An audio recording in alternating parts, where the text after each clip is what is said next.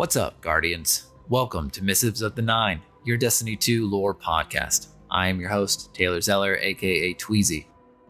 For those of you who are new to this podcast, the purpose of the show is to read the lore books from the game and discuss what we have read after the completion of each book. We are continuing our series of readings from the Call of the Cryptolith, the new lore book introduced with the Season of the Hunt that Guardians were able to unlock by completing seasonal triumphs related to the Wrathborn hunts. This book contains 8 chapters. Chapter 2, Rations.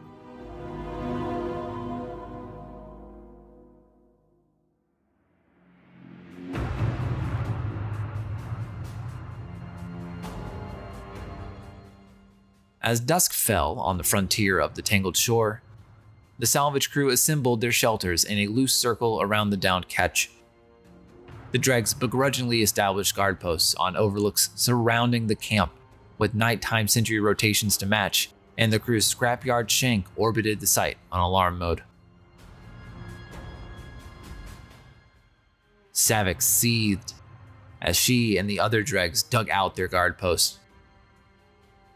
These precautions were meant to deter competing parties from biting the crew's claim, but it was a waste of energy this far out.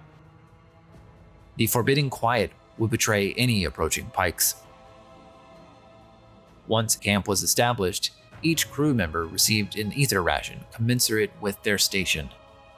Saavik tried not to hunger as she watched Cassus inhale 3 full portions of the life-giving essence, more than twice her own share. The Spider had given them just 2 tanks, partially as a cost-saving measure, and partially as an incentive to get the job done quickly. Later that night, a crewmate woke Saavik from her deep slumber. "You're late. Northwestern posting. 2-cycle shift," the dreg grumbled. Saavik clicked her mandibles in irritation and trudged wearily into the deep violet gloaming of the shore.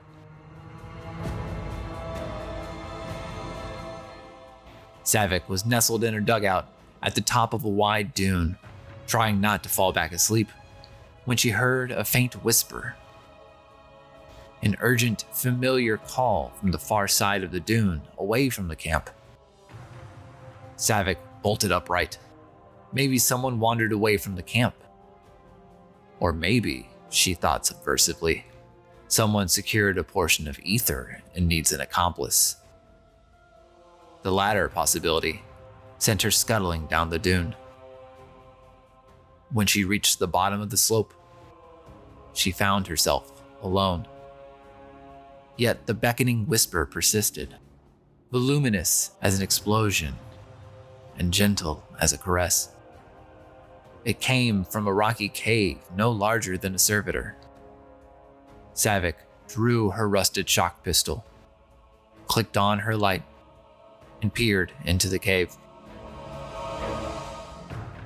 There, she saw it. The small, black tower poking gently out of the ground, like a babe in swaddling.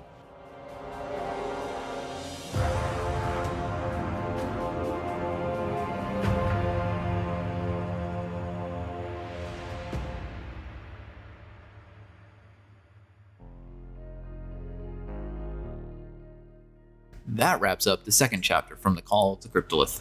Thank you so much for tuning in to this episode of Missives of the Nine. If you enjoyed it, do me a favor and subscribe to get this podcast in your feeds and share it with your Destiny-loving friends. Give us a like and follow on Spotify, rate and review us on Apple Podcasts, Google Podcasts, or wherever you choose to consume. If you're watching this on YouTube, consider subscribing, or at least liking the video and leaving us a comment letting us know how you feel about this type of content. All music used in this podcast is from the Destiny 2 Beyond Light soundtrack. You can follow me on Twitter at Taylor Zeller or on Twitch at twitch.tv/Tweezy. That's spelled XTWEEZIIX. Links to both of those are in the show notes. I tend to stream Friday and Saturday evening Pacific time, so you can come and join me there to continue the conversation. I also co-host another Destiny podcast with my friend Bird Up called Becoming Legend, where we nerd out about the Destiny lore and what all is happening in the game. You can find that in your podcast app of choice by searching Becoming Legend, a Destiny podcast. Episodes for that show come out every other Thursday at noon Pacific, 3 p.m. Eastern.